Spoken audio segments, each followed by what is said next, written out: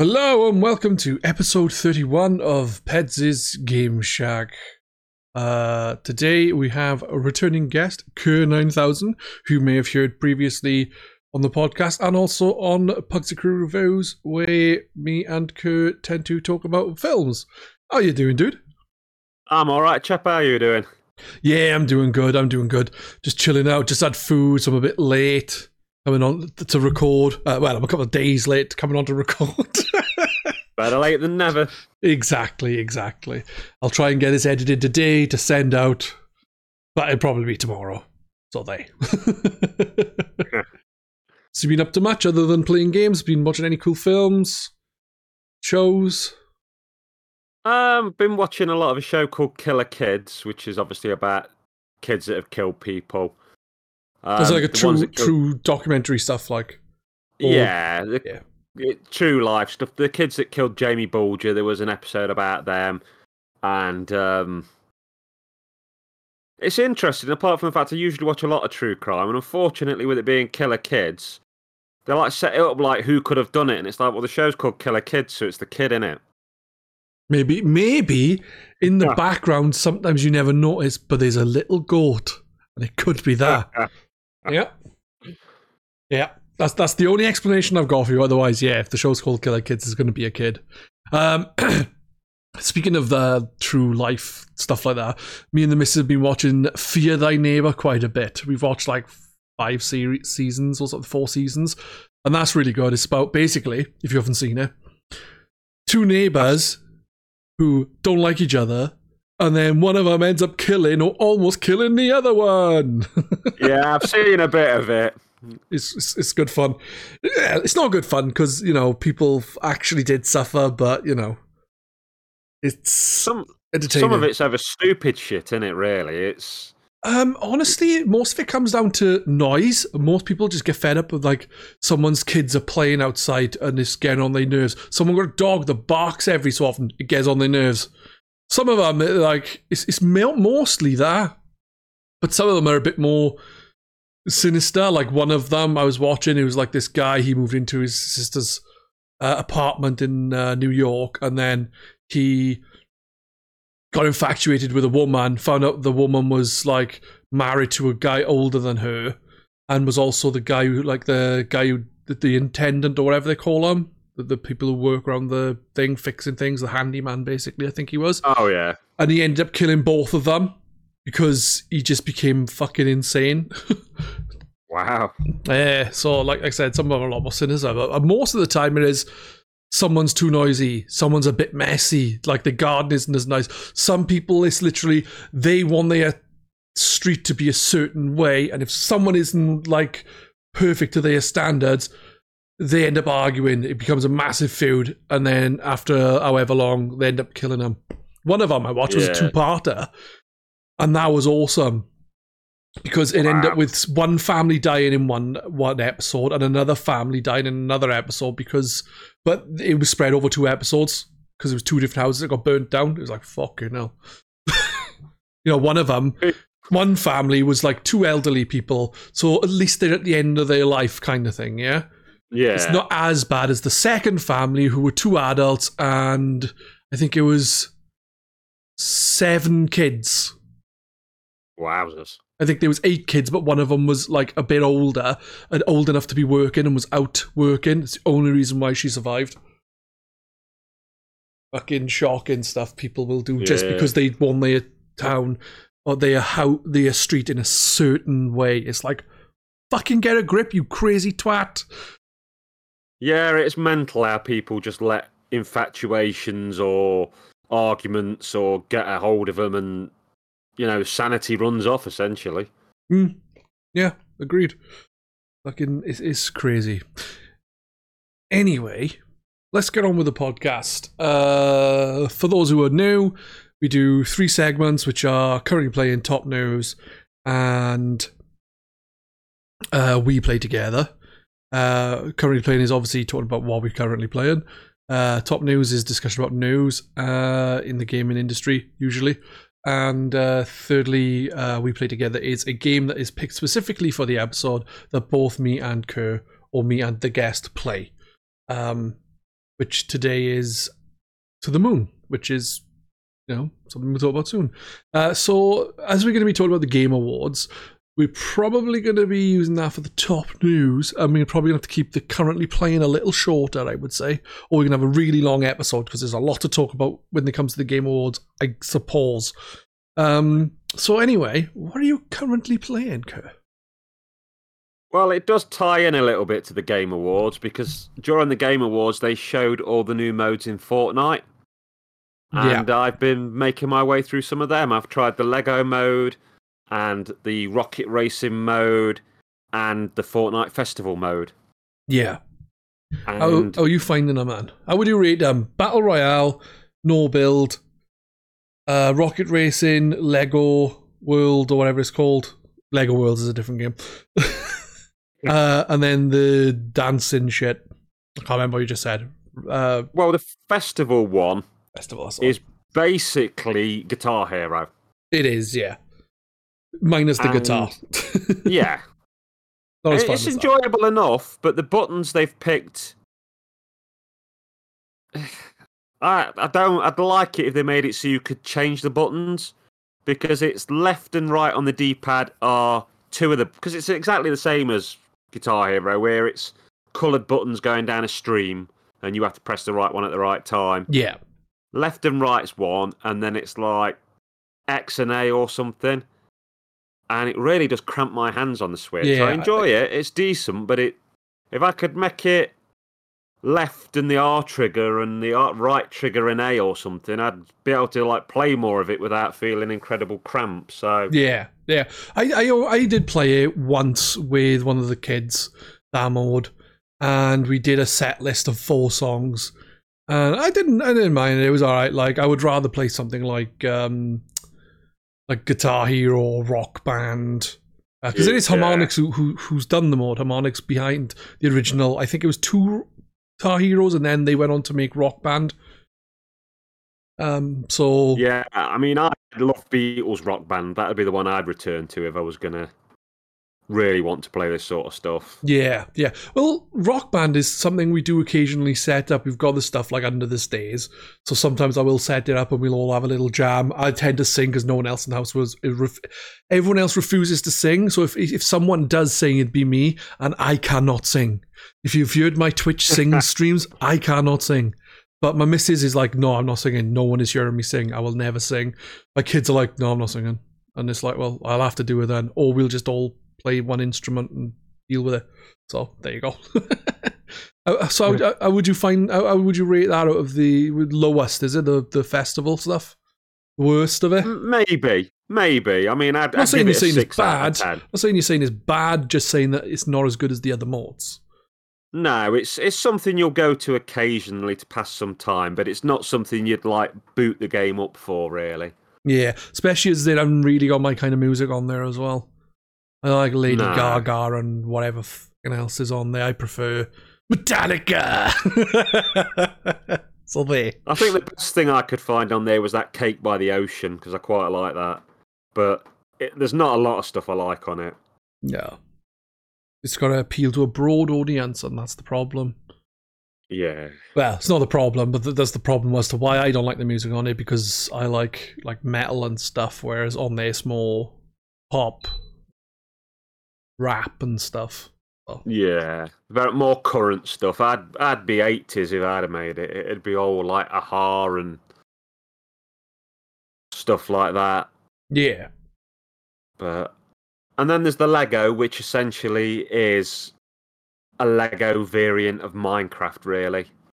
It is, yes. It's like from what I remember a little of Lego Worlds, it's kind of like a stripped back, not stripped back, but it's like a variant of that, which that itself I think was like a variant on Minecraft. Yeah. Apparently more people are playing that than Battle Royale at the moment, which I don't really see. Obviously it's just for the novelty, but yeah. I've built a few asses and messed around a bit, but if I was going to play that sort of stuff, I'd recommend Dragon Quest Builders, really. Yeah, Dragon Quest, I haven't played much of Dragon Quest Builders, but that's very story-based as well, isn't it? So there's a lot more to it than just building. I think that was one of my main issues with Minecraft, it's like, yeah, it's cool, being creative, but if you're not very creative like myself, having a nice story there actually helps. Yeah, Dragon Quest Builders gives you a reason to build, and that helps keep you coming back. With Minecraft, you've got to be incredibly creative and sort of have visions in your head of what you want to achieve, with no real reward for achieving them other than sort of being able to look at yourself and go, "Oh, job well done." Yeah, little pat on your back, like, from yourself. That's about it, really. The new one I really like's the Rocket Racing. I think that's really playable. Yeah, I liked it what I played of it, but I will say it's nowhere near as good as Rocket League. No. But it's a good distraction. I think, it's definitely a fun mode. But then it's Psyonix's made thing, I believe, so you'd expect it to be good. Yeah, that's the one I actually see myself returning to. I think I will play games like that between Battle Royals, whereas the other ones, I'll probably play when they do something where you win a new backpack or, a different skin, but other than that, probably won't bother too much. No, it's understandable. It's a bit... I wouldn't say they're bad, like I said, but they're just not as enjoyable as other games that do similar things. I mean, whether they will get built upon... They probably will, knowing with Epic and the live service bollocks. But yeah, Battle Royale is still my main go-to of the 5 modes, or however many there is, 4 modes. But I tend to go no build. I can't do building because me too. I hate building. In the beginning, I didn't mind building back in the day when, if like 200 years ago, when it first started Fortnite. So because people weren't like people would build stuff, but it wouldn't be like all of a sudden you start shooting at someone and all of a sudden there's a massive fucking sky fortress. Whereas before, people just build a couple of walls and maybe a couple of levels, and then you would do the same, and it'd be like a nice balance to it. Whereas now it's just like, and all of a sudden you literally got a castle to fight against, and it's like, what? How am I going to get to the person? That's what I liked when I was playing the chapter 3, I think it was chapter 3 season something. They added in flame bows. So when people started building with wood, you just set it on fire. And when they block themselves in with metal, you just shoot it with a gas bow and they die from the stench. It was great. Bring them all back, I say. I mean, that's what keeps it going, though, isn't it? The fact that they're always filtering different maps in, but they're always filtering guns in and out. And so you kind of find yourself pulled back to go, well, what's the current thing? What guns are... But I didn't like when it went to OG Fortnite. No? I really enjoyed OG. I found it too basic, but I think it's probably because I was quite late on the Fortnite train. So I never saw the original, so I didn't sort of have the nostalgia for it. I was just like, well, this is a bit limited. See, I didn't mind it. Why can't I get in cars, and why can't I do this? And like, when I first played Fortnite, it was before all the season stuff. It was still in beta and all that sort of thing. So when I first played it, it didn't have half the stuff it had, even in the OG seasons, because it was before that. And I only played it like once or twice in season 1. And then I came back to it in season 2, I think. Or chapter 2 is when I came back to it. So I missed all the season 1 stuff and chapter 1 stuff. God damn it. And I came back in like season 2 or 3 in chapter 2. And then I've been playing it since. But I tend to only play with the kids or some people from G Arcade on occasion on a Sunday. But we haven't done that for a while now, which is a shame because it was always good fun. But yeah. I play it either with my nephews or sometimes with my daughter. But sort of when I enjoy it the most is when me and my missus play it, because we are probably like the most communicative. Yeah. We do work quite well in tandem. I'm the one that's killing people more, and she's the one that comes and saves me when I've got in over my head. She's good at hiding and retreating and grabbing your card and getting to a van and... Yeah. Oh, that's good. For me and my kids, it's like we just shoot stuff until we die, which happens a lot. You've been enjoying the new chapter then? Yeah, I think it's a good map. I think the trains are cool. Peter Griffin's funny in it. I think it's funny that he's in there. Yeah. Massively buff Peter Griffin. I mean, he's been rumoured for ages, and apparently sprites have been found in the code before, and so I'd give up hope that he was ever going to be in it. So it was quite a nice surprise because it had gone to the point where you're like, nah, they won't do it now. I wonder what's next. The guy from American Dad, whose name I forgot. I was going to say Roger, but that's the alien. Yeah, that is the alien. I'd like Stewie, but I think, obviously, because he's a tiny baby. Yeah. Do you remember the old Captain Commando game where you got the baby in a mech? Yeah. Stewie like that. So it's the little head and hands at the top, and he's got a robot body that's like awesome. I think that'd be cool. Kind of like Rick and Morty. Morty's got like a little robot suit, doesn't he, when you play as Morty? Whereas Rick hasn't. Rick is just normal Rick. Have you been playing anything else? I've been slowly making my way through Paper Mario. Oh no, it's not Paper Mario, it's Mario RPG. I'm jumping ahead. Yeah. The Switch one. But I've been playing it in half-hour chunks, so I kind of don't want to overly rush it. Are you finding it? Game. I like it. It's really good. I mean, I never played it when it first came out on the SNES, because I've got a feeling it didn't come out in England. I might be wrong. No, it didn't. I don't know if it even came outside of Japan. I know it did in America. Did it? Didn't come to Europe then? Maybe. But I played it on emulators, like basically when the PlayStation and Dreamcast were a thing. But I've not played it since then, so it's nice to play it again. And I didn't remember that much of it. It's almost a new game to me.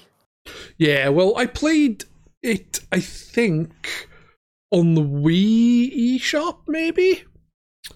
Originally is when I first played it, and I only played a little bit of it, and then I stopped playing it because that's what I'm like. Sometimes I just play a game and then I move on like way too quickly, and it's like, why have I done that? I need to go back to it. And I'm like with even games I've streamed, like, why have I not played this for ages? I need to go back to it. And then I think, too late to go back to it now. I can't remember it. I'm gonna have to start again, and I'm like, I can't bother to start again, so I'll just play a new game. So if I was to go to it, I'd probably the majority of the game would be new to me. Yeah. How are you finding the combat now then? Because from what I remember, it's similar to Paper Mario and Mario and Luigi with the timed button presses and that kind of stuff. Yeah, you say what you're going to do, and then you press to do it, and then you like hit the button just before you're going to hit the enemy to do more damage, or there's things where you bounce, and if you keep hitting the button at the right time, you'll bounce again. It's handled pretty well, because I know that can make or break things like that, because if it feels like you're doing it and it's not acknowledging it, it'll drive you up the wall, but this feels pretty good. The only thing I didn't like is there's a bit where you run at doors. Right. And you're running alongside another character, and you have to run perfectly in sync with them and press the button as they hit the door. And oh god, they should remove that. It really pissed me off. I think I had to run at the door about 30 times, and I was nearly at the point of just going, oh, fuck this, I'll play something else. Damn, that's irritating. How does the visuals look on there then? Because obviously it's a remake, like a full-on remake of the original title, and the original title at the time looked really, really, really, really, really, really, really, really good. But when you look at it now, it's kind of a bit not great because of obviously it was like 3D rendered visuals on a SNES, which is obviously not going to be as good as later consoles. Like, to be honest, PlayStation and N64 are not great looking nowadays, but like PlayStation 2 onwards, I think it's fine. But how is this looking then? Because obviously they've changed the visuals and stuff. Does it look nice? Does it still keep in with the theme of the original? Still have the same kind of style? Yeah, it looks like what your mind would remember the original to look like before you like really looked at it and went, oh, was it really like that?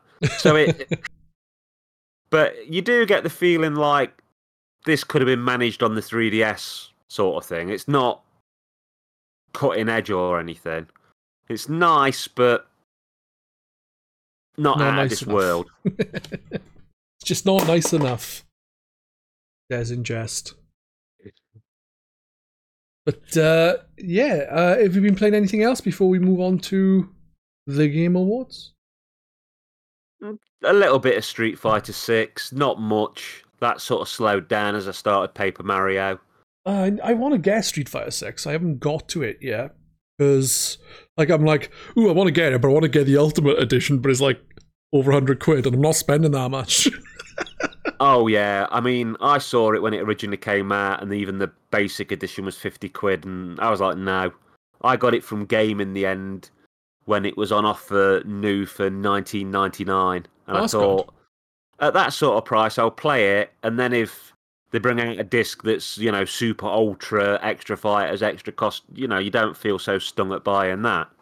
Yeah. I was only thinking, like, I want to get the Ultimate One edition. Because it means that I don't have to worry about the stuff that comes out. I'll get it for a while anyway, because they always do, like, Season Pass 1, Season Pass 2, Season Pass 3, Season Pass 4. And then by the first or second one, your Ultimate thing is chucked in the bin and you have to start buying them anyway. Or you wait for the next version of the game, Super Street Fighter 6. And then maybe you'll have some of the extra characters, or Ultra Street Fighter 6, and you'll get some more characters. It's like, ugh, Jesus Christ. It's like I know people that are playing that Mortal Kombat 1, and it looks good, but I didn't get 11 until the sort of Ultra version came out, because... Yeah. And I think, you know, Mortal Kombat 1, is there going to be an Ultra version? Because if there is, I either want the normal version second-hand from somewhere on the cheap, or I want, you know, to wait and get the super duper one. Exactly. And the problem with Mortal Kombat 1, from the sounds of it, is microtransaction riddled up the arse. Really bad. I think there was Warner Brothers had a fatality that you pay £10 for, I think. Fatality. Oh, wow. Fucking shocking. I know people were messing with the clocks on their consoles because apparently if you'd missed something being gettable, if you messed with the clock, you could then get it and it'd be cheaper than waiting for it to roll around again. Also, I remember reading something about it and thinking, shit, that's a lot of messing about. It's shocking that we've ended up in the position where companies, like, they've always been about money, clearly, but now it's got to the point where they're just taking so much advantage of people, especially people who have issues. It's like with the gambling mechanics of loot boxes and stuff like that. It's just like, fuck off. That's the thing. Fortnite makes money out of you, but I'm like, at least Fortnite, the game's free, and then you pay for the skins you want and stuff, and you know what skin you're getting. You've decided, I want that Terminator, I'm paying that, I've decided that's worth it. Yeah. I don't like random loot, because you might get stuff you think's a load of shit. Yeah. And I'm like, pick a lane. Don't have a game that you're paying 40, 50 quid for that then has season passes. Yeah, it's either be free with season passes, or be a full game where I spend whatever you ask for and I've got everything. Yeah, and what makes it worse is when they go, yeah, we've already planned the DLC. It's like, I always wonder how much have they held back for DLC. Yeah.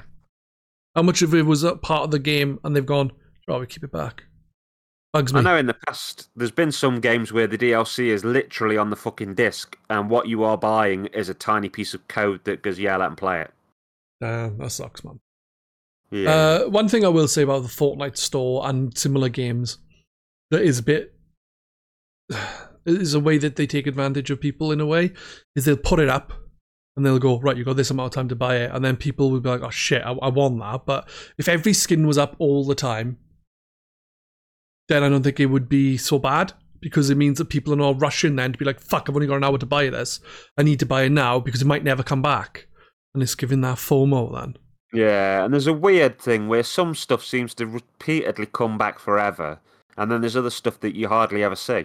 Exactly. And you never know what the thing you want's going to be. You're like, oh, this Dragon Ball character's up. Is it going to be one of them where it'll come back up every month and I don't have to worry? Or is it going to be one of them where if I don't get it, you never it will. might be a year till it's up again, or it might never come back. Shit. In that regard. But I enjoy Fortnite. But some of the practices behind it are a bit shitty. And I think that's one of the things that Mortal Kombat 1 has done, had the rotating store. So you've got to pay £70 and then have that shitty practice on top of it. Like, it's not as bad when it's free, but it's still not exactly great. But again, not as bad. No. And the Switch version looked fucking comical of Mortal Kombat. Oh, could you imagine paying 70 quid for that? That game should have either been half the price of the Xbox PlayStation 1 or just shouldn't have been released. Yeah. And then you look at things like Doom on the Switch and you're like, how can that be so much better than... Yeah, you barely know that Doom's any different to play on the Xbox One. But There's a massive difference between them. But you look at your Mortal Kombat and you're like, shit, that makes the Switch look really, really weak. It does. They do need to release a new console, though, because I want one. Yeah, I do.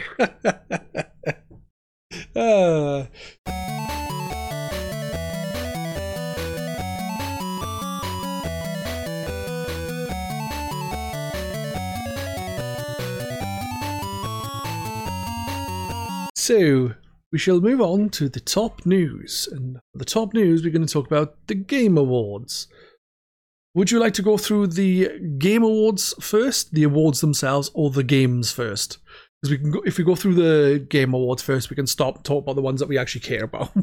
Yeah, sure. We'll go through the awards first. Right, so the first one you had, the first Game Award we had was for Best Family Game Award, which had Disney Illusion Island, Party Animals, Pikmin 4, Sonic Superstars, and Super Mario Wonder, which the winner was Super Mario Wonder, which from what I played, not surprised. It's a really good game. I haven't played 3 of the games, but 2 of them are very good. The 2 I played is Sonic Superstars, Super Mario Wonder. I would agree with that. Yeah, it seems good to me. Illusion Island's something I was interested in, and then I read stuff on it where apparently you don't actually attack any enemies. And I was like, oh, no. I wanted it to be like the old Castle of Illusion and that, jumping on stuff's head. So I was like, nah, I check out. I think it's meant to be a Metroidvania, but you change between characters it's instead of just normal upgrades, but I'm not sure exactly how it works. Don't quote me on that, because I could very well be very, very wrong. But I'm not. I'm always right. Innovation in accessibility. Diablo 4, Forza Motorsport, Hi-Fi Rush, Marvel Spider-Man 2, Mortal Kombat 1, and Street Fighter 6. Yeah, innovation in accessibility by making you pay for even more shit than normal with Mortal Kombat 1. Forza Motorsport is probably because they've got a lot of stuff like disabilities and stuff, as well as even as simple things like some games not having a colorblind option. Shit like that. Because I know people who are colorblind. I'm looking at one right now in the mirror. You know what I mean? Well, there you go. I mean, Microsoft have got that cool adaptive controller as well, haven't they? So yeah, they have the big, massive thing, which looks really cool. You know, if I needed it, then I would aim for that, you know? Oh, I mean, I don't need it, but you know, if I ever saw one second-hand on the cheap, I think I'd buy it just to fuck around with it because it's interesting. Yeah. Which says something. Yeah. Best performance. This was voice performance. Ben Starr for Final Fantasy 16. Cameron Monaghan for Star Wars Jedi Survivor. Idris Elba for Cyberpunk 2077 Phantom Liberty. Melanie LeBourd, I think it is, for Alan Wake 2. Neil Newbern for Baldur's Gate 3. And Yuri Lowenthal for Spider-Man, as in Marvel Spider-Man 2. Yeah. Neil Newbern won that for Baldur's Gate 3. And while I haven't finished Baldur's Gate 3, it is fucking awesome. And honestly, I haven't played all these games, but like all the fucking characters that I've met in Baldur's Gate 3 should be nominated for this, because they're all fucking brilliant. Really good. Everything about it is great. I've not played it, but I went and looked up some footage of the actor talking in character because I wanted to, see the performance. And having seen it, yeah, fair cop. He seems like he's done a really good job. Yeah, fucking brilliant. Gotta be honest, really enjoyed it, and I like the narrator's great. All the characters are really good. The only person who isn't really well voiced is your character, because I don't think they speak. So everyone else speaks. Best narrative, you've got Alan Wake 2, Baldur's Gate 3, Cyberpunk 2077, Phantom Liberty, Final Fantasy 16, and Marvel Spider-Man 2, and the winner was Alan Wake 2. Have you played Alan Wake 2? No, I played the first one, but I've never touched the second one. Yeah, the second one I started, and I was like, oh, this seems interesting. But I didn't really enjoy the first Alan Wake, but I've heard so many things about this one being better, so I'm hoping that is the case. Because I want to enjoy it. Best debut indie game, Dredge, Pizza Tower, Venba, Viewfinder, and Cocoon. Cocoon was the winner. It is nothing to do with the film Cocoon. No, I did wonder that when they were announcing it. I had to go and look what it was. Yeah, I don't think I've played any of those games. I've never heard of Pizza Tower, to be honest. Or Viewfinder, I don't think. No, they were Dredge all I've heard of, and Vemba, and Cocoon. Cocoon I've got downloaded, ready to play. I think I have with Vemba as well, if it's on Game Pass. Or I might be thinking of something else. You interested in any of them from what you saw of them? Not overly. Yeah, fair enough. Best action game, Armor Code 6, Fires of Rubicon, Dead Island 2, Ghost Runners 2, Hi-Fi Rush, Remnant 2. One thing I've noticed with this year's Game Awards, there's a lot of something 2, something 2, something 4, something 6, something 16. There's a lot of sequels or remasters in here. Remakes, that kind of thing. It's like, where's all the fucking new, inventive, imaginative games? You know? Yeah, it is a problem, innit, if everything's a sequel or, feels like everything's a sequel. Yeah. Next up, we have Best Art Direction with Alan Wake 2, Hi-Fi Rush, Lies of P, Super Mario Bros. Wonder, and The Legend of Zelda Tears of the Kingdom. Alan Wake 2 again was the winner there. Again, I've only played a little bit of it. You haven't played it. You plan on playing it? Probably not. It's not something that's appealed to me. That's fair enough. I really enjoyed Control, which was the last game they made. Remedies. So yeah. I thought I'd give it a bash because there was a lot of things to like about Alan Wake, but I just found the gameplay a little boring, whereas this one seems to have more to it. So I'm hoping that will be the case all the way through. Best VR AR. Gran Turismo 7, Humanity, Horizon, Call of the Mountain, Resident Evil Village, and Synapse, or Synapse, I think they said it as. And Resi Village was the winner of that. I have yet to play Resident Evil 7 in full, Resident Evil Village at all. So I've only briefly played it, and I've certainly not played it in VR. I've not touched much VR stuff, to be honest. I've got Resident Evil 7 in VR on PlayStation 4. Maybe I should set it up and play it. I'll be like, oh, I'm scared! And then everyone will laugh at me, because I'll do it on stream. Best mobile game? You had Final Fantasy 7, Ever Crisis, Honkai Star Rail, Hello Kitty Adventure Island, Hello Kitty Adventure Island, Monster Hunter Now, and Terra Nil, and the winner of that was Honkai Star Rail. Haven't played it. I have barely touched Genshin Impact, and they by the same company, but I haven't really played it. Yeah, it looks alright, but yeah. I didn't like Genshin, so, and I don't really like mobile phone games. Yeah, well, it's a mobile phone game that looks fucking amazing, to be fair, but it's on PlayStation 4 and 5 as well, I think. Yeah. And that's what I would play it on, is the PlayStation instead of the phone, because fuck that. Yeah, I don't see much point in playing games on the phone. I've usually carry around like a little retro playing console, like a POW Kiddie sort of thing. Yeah. And I'd be playing that if I'm at...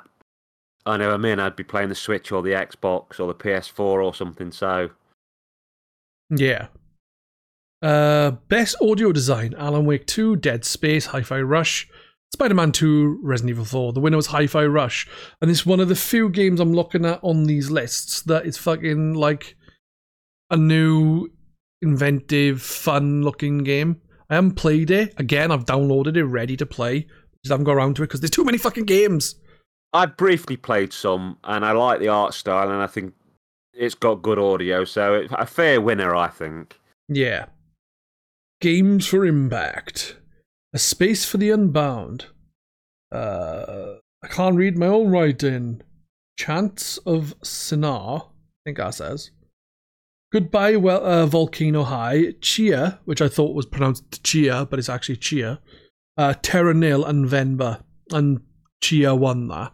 Again, that's a game I think that's on Game Pass I need to play, but I just haven't got around to it because there's too many games.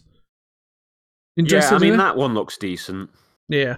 Another game I was interested in playing was that Goodbye Volcano High, because it kind of gave me a similar kind of vibe as another game that came out that I'm trying to stall to remember the name of, but I can't all of a sudden, and I fucking really loved that game. And I know Jawa did as well. There's the one where you play as a cat. Can't remember his name. Oh well. But it was really good. The only cat thing I can think of is that Stray. No, you play as like a cat, humanoid cat. And it's like a kind of like, 2D. Yeah, I can't remember the name of it all of a sudden. I don't know why, considering I really, really, really enjoyed it. It'll come to me probably after the podcast, and I'll have to like edit it in, even though I'm not going to do that because I can't be bothered. Best score and music. You have Alan Wake 2, Baldur's Gate 3, Final Fantasy 16, Hi-Fi Rush, and Tears of the Kingdom. And Final Fantasy 16 won that, which is surprising because of the audio. You would think the audio design and the best score music would kind of come together, but I guess audio design and the actual just music of it different. It is different, but you'd still think. You'd think if one's good, they're both good, sort of thing, really. Yeah. I'd expected Zelda to win it, but I think that's because I'm partial to Zelda's sort of style of music. Yeah. I do love Mazilda. Best indie game, Cocoon, Dave the Diver, Dredge, Sea of Stars, and Viewfinder. Sea of Stars was the winner. It's a game that I want to play. I haven't played it yet. I want to play because I actually backed the game in Kickstarter. I had it so that I had a copy for the PlayStation 5, the Xbox, and I think I've got another physical copy coming. But what's annoying is I backed it to get it on the PlayStation 5 and the Xbox because that's the package I went for. Mainly for the physical edition, but you've got a copy of whatever digital as well. And what's annoying is as soon as it was like before it even came out, it was announced to be coming to PlayStation Plus and Xbox Game Pass. And I was like, fuck's sake. Yeah, that is a pain. It looks brilliant though. It does look awesome. I need to get to it like fast. Got so many games I've backed that I haven't even got around to playing. Like Beacon Pines is another one. Been out for a few months now. Still haven't played it. Backed it. Ugh. What's wrong with me? Best community support. Baldur's Gate 3, Cyberpunk 2077, Destiny 2, Final Fantasy 14, and No Man's Sky. I think it's 14 anyway. I did write 16 down in the second. Was it 14? 14 it was. Baldur's Gate 3 won that. I don't know what the community support is. It's probably helping the community, but I've not followed on what has happened in the community stuff with anything. I just play my games, talk about my games, and that's about it. Like I don't follow that kind of side of things. I kind of thought No Man's Sky would win because it released in a mess, but that game has had so much done to it since it came out. Yeah, and I it's agree. like I think all pretty much been free, and it's just been a never-ending train of them giving you updates and extra stuff. But maybe Baldur's Gate 3's done something I don't know because I've not followed that game that much. It's definitely worth picking up. It's on the Xbox now as well if you haven't got a PlayStation or PC that's capable of playing it. I only know because it came out on the night of Game Awards, I think. Oh, cool. I think so, anyway. Best fighting game, Gods of Rock, or God of Rock, Mortal Kombat 1, Nickelodeon All-Stars Brawl 2, Pocket Bravery, and Final Fantasy 6. Street Fighter 6 was the winner. Street Fighter 6 is, out of them games, is the one I would want to play, personally. Yeah, I've enjoyed it. I think it's a good game. I really like it. It's something I've played enough to review. Yeah. I'd never heard of that God of Rock. Yeah. I've since watched videos and stuff. It's a weird Guitar Hero meets Street Fighter sort of thing. It's, something I wouldn't mind having a look at myself, but, you know, I just know that Street Fighter's going to have good combat. The only issue I have with games like that is I'm really bad at them. I'm not too bad. Years ago, I'd have said I was good. I entered an Art of Fighting 2 tournament and came 4th, and there was like prizes of money from 1 to 3, so I was a bit narked at the time, but I think as I've got older, I've played less of them and more like Fire Emblem and stuff, so probably a bit rusty by comparison to what I used to be. Lost your edge, like. Yeah. Most anticipated game, Final Fantasy VII Rebirth, Hades 2, Like a Dragon Infinite Wealth, Star Wars Outlaws, and Tekken 8. I thought it would have been between Like a Dragon or Hades 2, but the actual winner was Final Fantasy VII Rebirth, because I forgot it's a Final Fantasy VII thing. And for some reason, everyone chows down on Final Fantasy VII's cock. I don't know why it's so fucking loved. My most anticipated is Like a Dragon Infinite Wealth. Yeah, you're a big fan of them, isn't you? Yeah, I played the last one, starring Ichiban. From start to finish, couldn't put it down, had to keep going back to it. I've even replayed parts of it. And the day Like a Dragon's going out, I go on holiday, so I won't even play it for about a week after it comes out. Ah, that sucks, man. You're going to have to just, like, take it with you. Take your Xbox with her. Best ongoing game. Another one I thought that No Man's Sky would have been winner for, but it wasn't even included. You have Apex Legends, Cyberpunk 2077, Final Fantasy 14, Fortnite, and Genshin or Genshin Impact. I think it's Genshin myself, but some people say Genshin.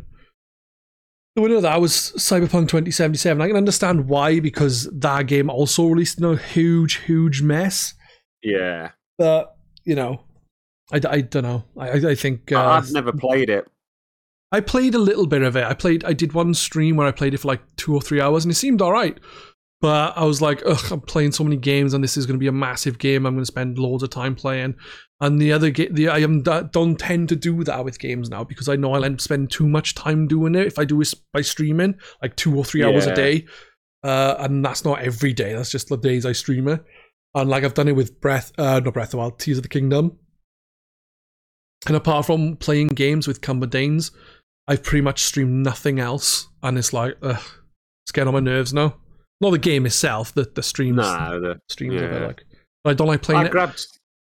Like, a lot of people will be like, oh, well, I'll do grinding offline, I'll do this offline. But I'm like, no, if I'm playing the game on stream, I'm playing all of it on fucking stream. I'm not playing some of it on stream, because I may as well not bother playing on stream at all. No, I get what you mean. Oh, there you go.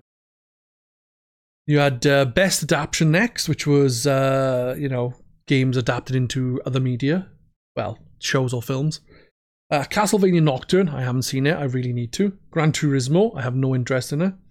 Last of Us, I haven't seen it, but I don't know if I really need to. From what I think, it follows the game pretty closely. Super Mario Brothers movie and Twisted Metal, which Twisted Metal I want to check out just because I think it'd be fun. The winner was obviously Last of Us, because it's Last of Us, and everyone sucks that one's dick too. I like The Last of Us. I think it's really good, actually. The show looks good, but it's not been available on anything I'd got. And when I've seen it for sale, it was loads. And I'm like, well, it'll come somewhere you can watch it on the cheap at some point. Yeah. I think it's on Paramount Plus, isn't it? Or was it on Sky Atlantic or something? I'm not sure. Yeah, I used up my free trial of Paramount Plus. I think it was to watch do it again with a different email or something. Yeah, maybe. Just have the missus do it. Best Action Adventure, Alan Wake 2, Spooderman 2, Resident Evil 4, Star Wars Jedi Survivor, The Legend of Zelda Tears of the Kingdom, which was actually the winner, and out of those games, I would put that one on the top because it's the only one I've played 80 plus hours of. Yeah. Night in the Woods is the game I was thinking of with the cat. Oh, yeah. Do you know how I remembered that? Because Jasm, a fellow friend who's yet to appear on the podcast, but appeared on the GRK Twitch cast, has been on a lot of my streams. He literally just went on the game and my Steam thing popped up in the corner saying Jasm is currently playing Night in the Woods. And I'm like, that's what it was called. For a fucking coincidence. That was the powers that be guiding me to the correct answer for the name of the game I meant to say. Or something. Have you got any interest in Spider-Man 2, Resident Evil 4, Star Wars Jedi? Survival? I was going to get Resident Evil 4 at one point. In fact, when I went into game and ended up coming out with Street Fighter 6, I'd gone in for Resident Evil 4. Oh, damn. So, it's a bit weird, isn't it? But both Capcom games, Capcom are happy. That I haven't finished a Resident Evil in ages. I used to finish all of them. Like 1 through to sort of 5 and 0 and Veronica. I did all of them, start to end, multiple playthroughs. Even the first Revelations. But then some of the later ones, 6, 7, I've just bounced off. That's fair enough. They're quite different to what they were. Different style of game, But I think Remake 2 is really good. I didn't finish Remake 3. Oh well. Best RPG, Baldur's Gate 3, Final Fantasy 16, Lies of P, Sea of Stars, Starfield. And I enjoyed Starfield, but I don't think it belongs in a best of anything fucking list. Baldur's Gate 3 won. I enjoyed it, and I enjoyed it, but there was issues with that game, and it's I know it's daft, but it's so archaic in so many ways. It's like fucking Morrowind, but in space. It plays like those games. It shouldn't be in a best of anything fucking list, in my opinion. Obviously, other people are entitled to their own opinions and can tell me to fuck off, but I don't think it belongs there, especially when you got games like fucking Baldur's Gate 3 included in it. You know what you're getting with the Bethesda games, don't you? If you enjoyed Oblivion, every game since Oblivion has been Oblivion. But it's been Oblivion Post-Apocalyptic Edition and now Oblivion Space Edition. Exactly. And I think that's one of the big issues with it. Bethesda need to pull their fingers out a little and actually innovate. Yeah, I mean, I could play Starfield now for 100 hours and enjoy it, but I could equally go back and play through Oblivion again. Yeah. My original save on Oblivion was 180 hours. So it scratches that itch, but I do recognise when people say it's basically not changed, because it hasn't.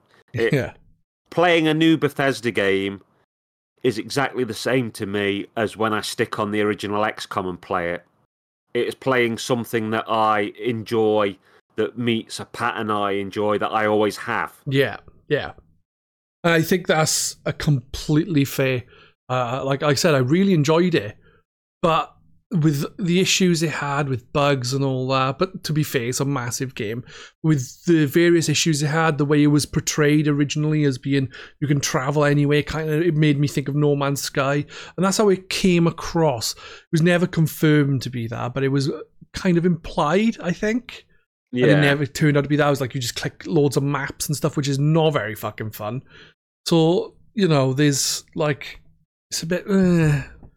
It's I think it's very, very fun, but at the same time, I can look at it objectively and think, nah, fuck that. Yeah.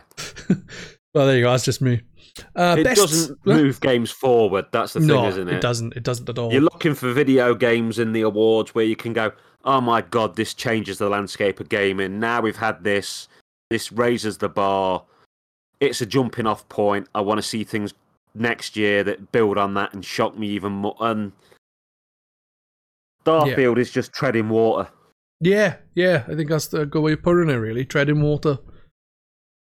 Best sim/strategy. Advance Wars 1 and 2, Reboot Camp, City Skylines 2, Company of Heroes 3, Fire Emblem Engage, Pikmin 4. And the winner was Pikmin 4. I haven't played it. I love it. I'm about 3/5 of the way through Pikmin 4, but I just stopped playing it because other stuff got released I wanted to play. I will go back to it. It's just when. Yeah, they need to stop releasing so many games, man. So it can be like when I was a kid, so that I only can play games on occasion, and that means I actually can play some to the end, which I never used to do as a kid because I used to go out and play a lot as well as stay in and play games. So yeah. So I'm not like kids nowadays who sit in and just do nothing. Ugh, kids these days. Sorry, I wanted to do an old man rant. Best sports racing game: EA Sports FC 24, F1 23, Forza Motorsport, Hot Wheels Unleashed 2 Turbocharged, The Crew Motorfest, and the winner was Motorsport, as in Forza Motorsport. And I bought the edition that when you've got Game Pass, you can buy like the upgraded edition for like cheap in comparison to if you bought it full price. And I've done like an hour on it or so, and I'm just like, this is just nowhere near as fun as Forza Horizon. Why'd I bother? Still on my hard drive, and it takes up like 130 gigabytes of data, and I'm like, I might just delete it. I briefly played it, but I hadn't finished the one before, and I thought, I'm not starting a new one, I'll just play the one before, because otherwise you end up constantly starting a new one and being 5 hours into the new one, and then going, oh, I'll start the new one, and... Yeah. It's a bit, you know? Yeah, it's a big time sink. I think you've got to be very into your racing. Yeah, I agree with that. And I'm not. I can't even drive because it's just something I've never wanted to do. And I legally can't anyway now. Due to DVLA take my license off me due to disabilities and medications. Yeah, I mean, I'm epileptic, so I'll never drive, but... Best multiplayer: Baldur's Gate 3, Diablo 4. Don't know why I put Diablo Y. Party Animals, Street Fighter 6, and Super Mario Bros. Wonder. Baldur's Gate 3 won that one. I'll give you a little story, right? This is going to be spoilers for anyone for Baldur's Gate 3. It's not a major spoiler, it's about a squirrel. Me and people from America play D&D on a Saturday night at 12 a.m. our time. But 1 week, most of the group couldn't make it, but 2 other people could. So instead, we decided to play Baldur's Gate 3 together. And 2 of the people who were playing, one of them hosted the game, and we all jumped in. And we all met this squirrel who was being nasty and attacked one of the players. And you could talk to the squirrel if you have Speak with Animals as an ability. Spell, and they did speak to it, and it was really nasty, like, but I think you can talk to it, ID.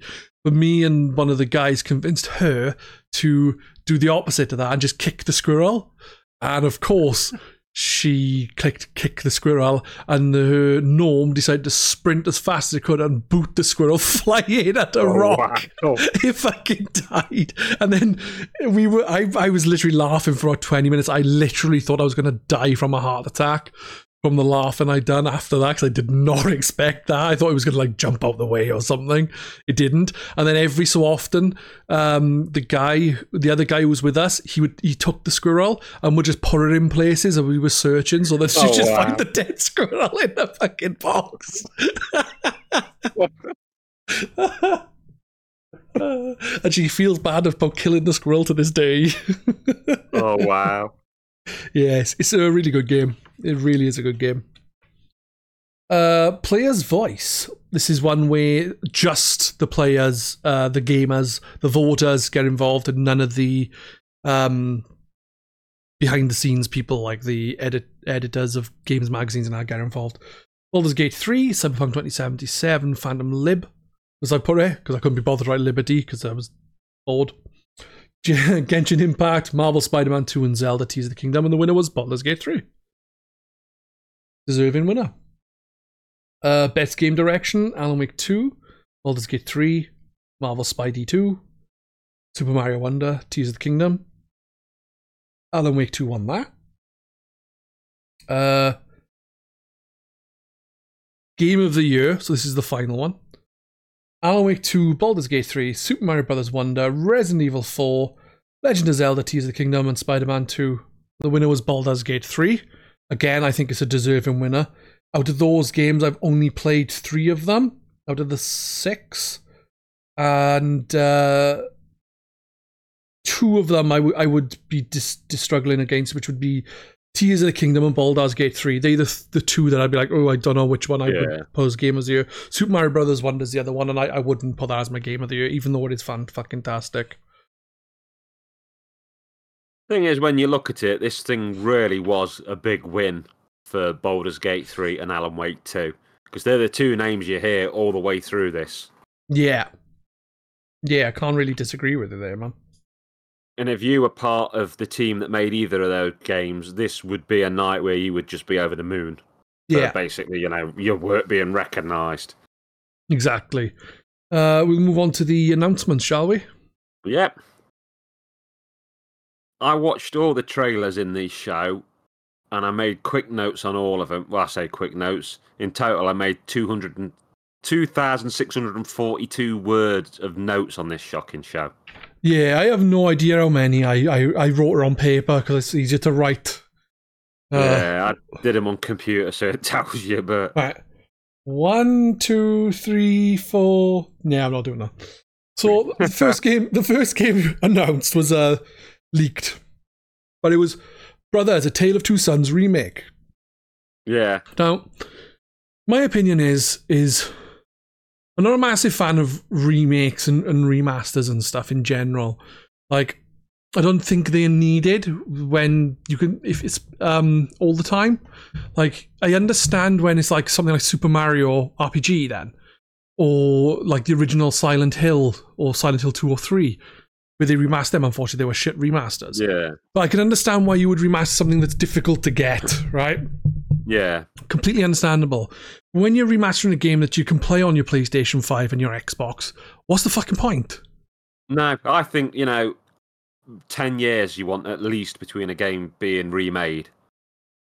It's just it's still like, I'm not sure how long ago it was made. It might have been near that long ago, to be honest. It don't feel it. It only feels about 4, but yeah. But the thing is, you can play it on your PlayStation 3 and your Xbox 360. You can play it on your PlayStation 4 and your Xbox One. You can play it on your PlayStation 5 and your Series X. What's the fucking why do you need a remake? It's and the thing simple, is, if everything keeps going backwards compatible, just daft. It's a simple game. It's accessible. There's nothing I can really see that it'd benefit from. It plays perfectly fine still. It's actually a game that I've played and finished twice. So, too soon, not needed. Agreed. We've got next up. I thought my writing's awful. I actually thought that was Dead Island 2 Panda, but it's Pony Island 2 Panda Circus. Oh yeah, we'll be getting that one. We'll be doing a whole episode on that, I'm sure. Yeah, definitely. I never played Pony Island properly, but it's fucking weird and I need to. Pony Island 2 looks even more fucking weird though, because when it first came up, I was like, okay, what the hell is this? Because it didn't come up with a name at first. Like, what the hell is this? It's like a puzzle game, but also first person and weird. And I was like, oh my god, it looks bonkers. Oh my god, it's Pony Island 2. No wonder it's bonkers. Yeah. We'll continue through the games, right? I was thinking, but anything that, if you want to stop to talk about one specifically, that'd be great. But only because not every game either of us are going to give 2 shits about, and we'll just be like, don't like that game, don't like all of it, and it's kind of a bit less there. You know what I mean? That's all I'm thinking. The next was The Rise of the Golden Idol. And all I thought is it looks like a puzzle game because it didn't really give a lot of anything. No, I didn't go away from it thinking much. Yeah, it was just like, puzzle game. Okay.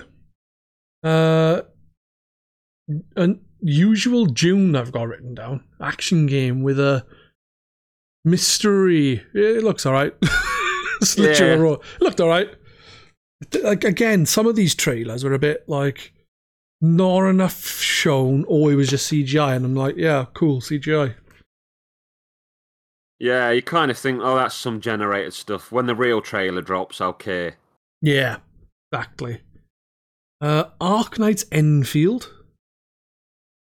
I thought it was Honkai Star Rail at one point, but I think it's not.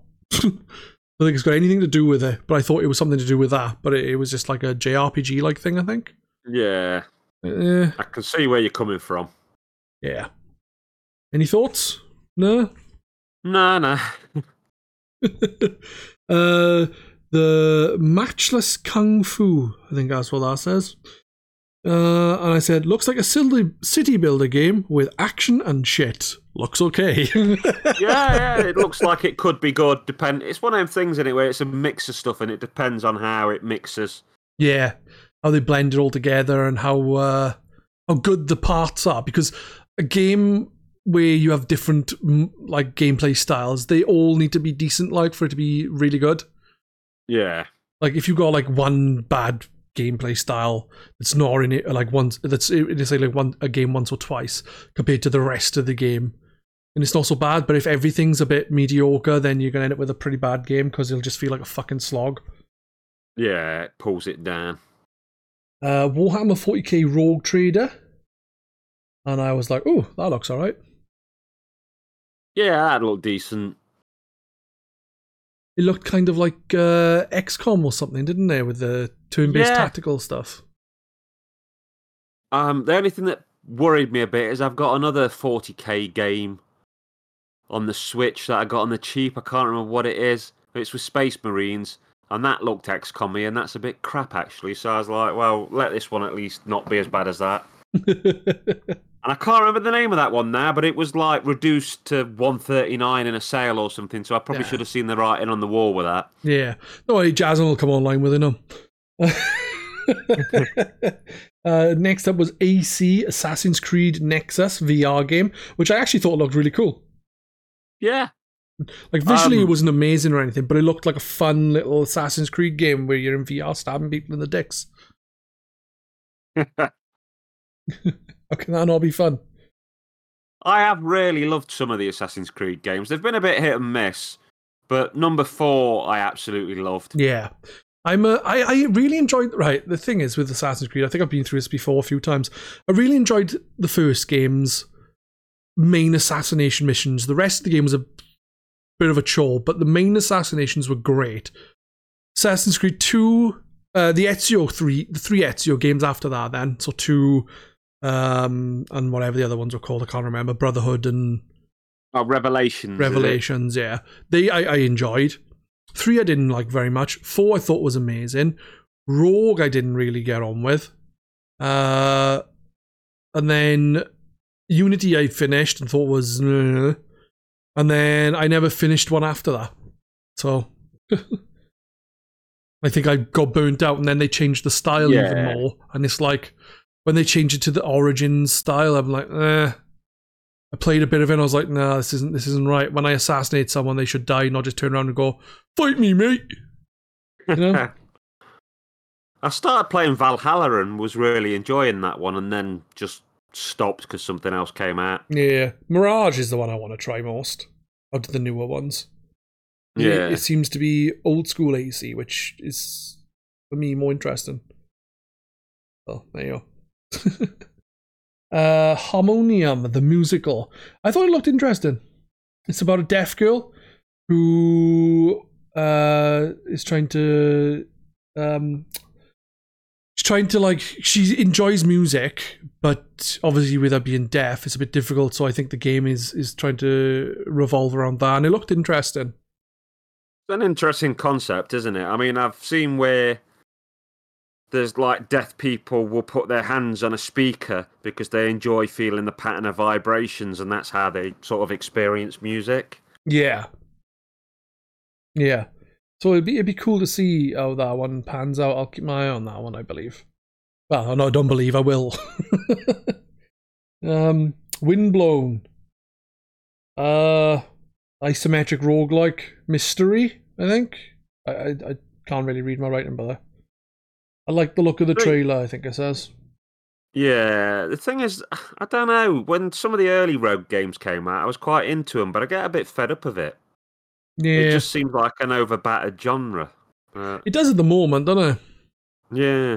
You get that from time to time, don't you? Like the Space Marine thing and the brown games in 360 era.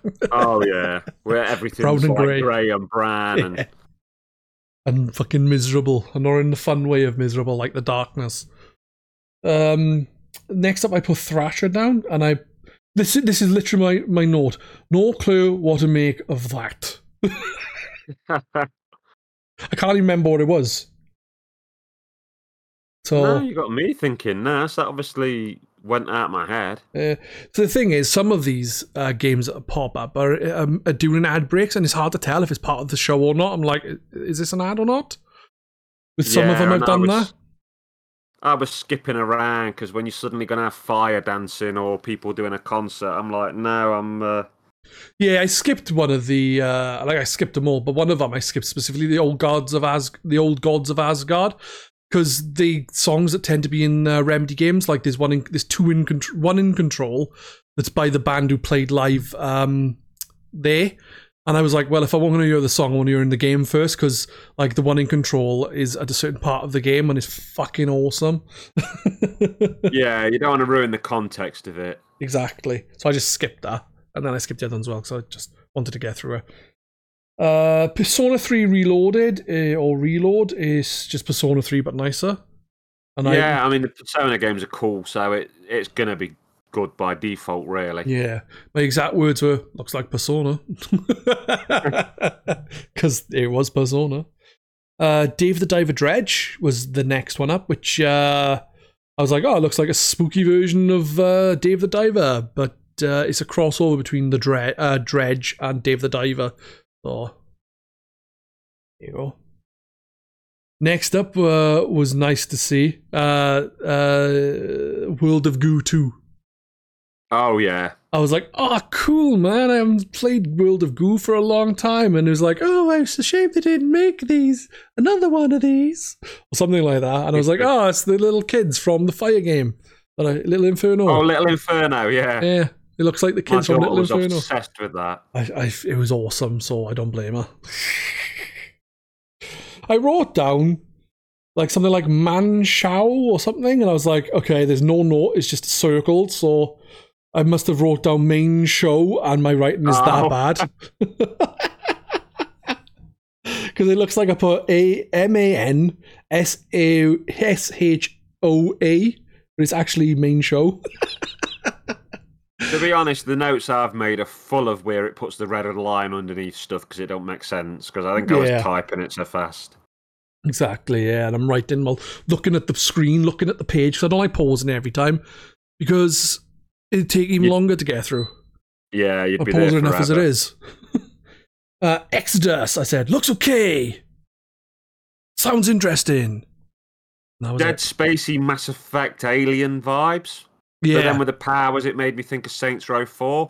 It looks like it could be really good, but it also looks like they could drop the ball. It's got potential. They could do an Anthem with it. Yeah. God of War Ragnarok Valhalla. That should be out now already. By the time this episode is released, it should be out, and it's free. If you've got God of War Ragnarok, it's free. Which, you can't really beat that, can you? No. Free stuff. Exactly. I agree. Big Walk. That's by the people who did Untitled Goose Game. Yeah. Untitled Goose Game was awesome. I know a lot of people are like, oh, it's a meme game. But when I played it, I didn't give a fuck about the memes. I just played it on the day it came out and fucking enjoyed it. I don't give a fuck about anyone else and all the fucking memes. Yeah, I get the honk thing was a meme for a while, but that was like kind of after the game came out, the whole honking thing started. Like, it was there beforehand, but after the game came out, it was worse. But the game was really fucking fun. Really simplistic, but really fun. I've got a note on this one. This was a trailer for a game called Big Walk that looked like the creator of Morph, the little animated dude of the Painting Kids show, got high on shrooms, and Coders tries to put his brain on screen. It didn't appeal to me, but I'm sure there's a segment of the indie market that will be wanking like crazy over it. Yeah. I think I would give it a try because I enjoyed the last game. I'm willing to give this one a bash, especially as it seems to be like a co-op game. Yeah. That'd be fun to play with a group of friends. I didn't put much of it. It looks a bit odd with the characters against the realistic background because they're obviously like caricatures instead of doesn't really gel, does it? Yeah, it's like two different art styles that don't really meld very well, in my opinion. But I think it may end up being good, but who knows? And the only way to find out is by playing it. Yeah. Or reading all the reviews and then disagreeing with them and playing it anyway. Prince of Persia: The Last Crown. I said, I genuinely think that looks pretty good. Yeah, I do. I just, like, my exact notes were, looks good, shame is made by Ubisoft. Wow. Shame is made by the sexual fucking predator people. Oh. That's not what I wrote, that's what I'm saying right now. Yeah. Come out buggy as well. It'll come out full of bugs. Yeah, more than likely. Fortnite Lego came up, but it was a trailer I'd already seen. Yeah. Senua's Saga, Hellblade 2. I think it looks really impressive visually, but like I need to play the first game, so this game is like on my radar for after I play Senua's Sacrifice. Yeah, I've got the first one, but not really got into it, so it's supposed to be really good in a game that's really best played with earphones on. Yeah. So you can hear all the stuff going on. I don't know much about the game other than that. It's meant to be quite short as well. Like, really short. Maybe that'll be an episode in the future. Hellblade. Oh, yeah. Next up was Kemuri. It looked nice. Yeah. It's made by the people who made Ori, so should be alright. No, that's a different game. That's No Rest for the Wicked. This one just looked nice. I don't remember. Kemuri, I think it's called. Like Kemu apostrophe R-I. Kemuri. Yeah, I remember liking the look of that. It looked visually nice. Most of the things, if it looks nice, I'll say, yeah, it looks nice, but, you know, where's the gameplay? Where's the blah, blah, blah? Yeah, you've got to see enough to know about it, haven't you? Yeah. Or see enough, but not anything that will spoil the game at the same time, so they've got to be careful what they show. No Rest for the Wicked looked really good, I thought. It did, yeah. It did look good, and it's quite different gameplay style to Ori as well. It's like isometric roguelike, I think, as well. I couldn't quite work out. There was bits of it that looked like a fast Prince of Persia Diablo cross. It was really hard to work out what the gameplay was. I think that's what it kind of is, like a cross between those.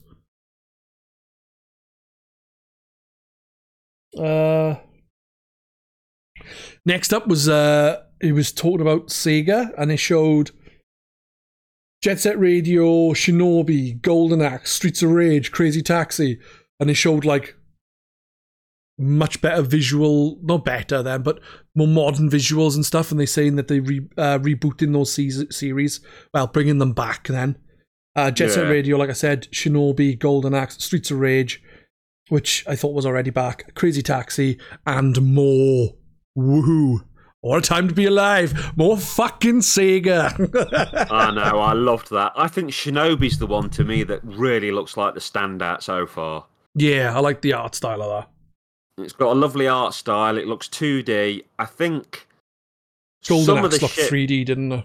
Yeah, so did Streets of Rage, which I think that's sometimes where Sega's dropped a bollock, is when they've took a 2D game into 3D and messed up the gameplay.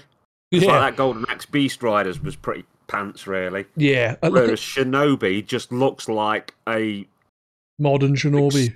Yeah. And look at, I know this is going to sound mean, but Sonic. Yeah. 2D to 3D. It's the problem when your characters gotta go fast. The next up was Dragon Ball Sparking Zero. And I said, I will get it. I don't know what the gameplay is going to be like. I don't know much about it, but I'm going to get it because I like Dragon Ball Z. I've heard that it's supposed to be like a new version of that Dragon Ball Budokai that was on PS2 and GameCube and stuff. Oh, well, I'll be playing that then, definitely. I mean, I loved all of those, and I love Burst Limit and all that. The one I've not played that I really need to play, and this made me think of, is that Kakarot RPG. Yeah, Kakarot is awesome. I've played through it. I bought the edition where you get the DLCs for free, but I haven't actually played the DLCs, so that's something I need to get my, again, pull my finger out my ass and get to it, because there's 3 of them, I think. I haven't played either of them. So yeah, it's definitely something worth playing, man. It's really fucking good. You like Dragon Ball Z especially. Oh, I love Dragon Ball Z. Back in the SNES days, there was a Japanese Dragon Ball RPG, and I remember downloading a translated ROM for it and playing it on PC. And I'm like, why could this have not come out over here? I remember doing that with one, and it had like cards in it. Yeah, that's it. Yeah. That was a great game. Yeah, it was. And I think it was the one I had was translated from a French ROM. Because it was really popular in France, Dragon Ball Z, for some reason, and they released games in France and not in other countries in Europe. Yeah. Shite, like. The casting of Frank Stone, and I put, these are my notes, these are literally my notes. No clue. Yeah. What am I supposed to say about that, like? Isn't it something to do with that Dead by Daylight, or have I? It is, yeah. I think it's like Supermassive Games are working with the people from Dead by Daylight to make a full-on single-player story game. It's not going to be like, it's kind of like, like League of Legends has got a League of Legends story, and they've got different games now, and the Netflix show. I think that's what they're doing with that. It's a Dead by Daylight story, basically. I think that's what they're going for. Which could be good, because I've played some limited Dead by Daylight and not really liked it, because I'm not a massive fan of a lot of online stuff. Yeah. So there's potential there to take that engine and, craft a solid single player. Well, I think, don't quote me on it, isn't Supermassive Games the people behind like Until Dawn and Man of Medan and that kind of game? I'm not sure. If it is, it'll probably be like that. I might be wrong. Oh, someone's ringing the doorbell. Give me a second.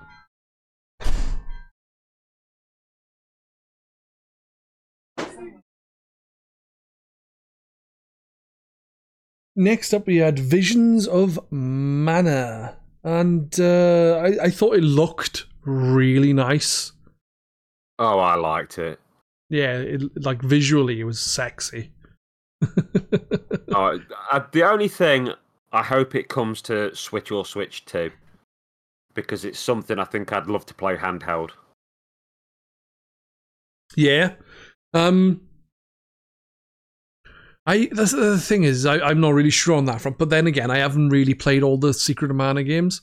Like, I played Secret of Mana 1, but not a lot, and then Legend of Mana or Mana, whichever, what the hell ever it's called, because Mana is meant to be the pronunciation, but I'm not sure if it's Secret of Mana or Secret of Mana.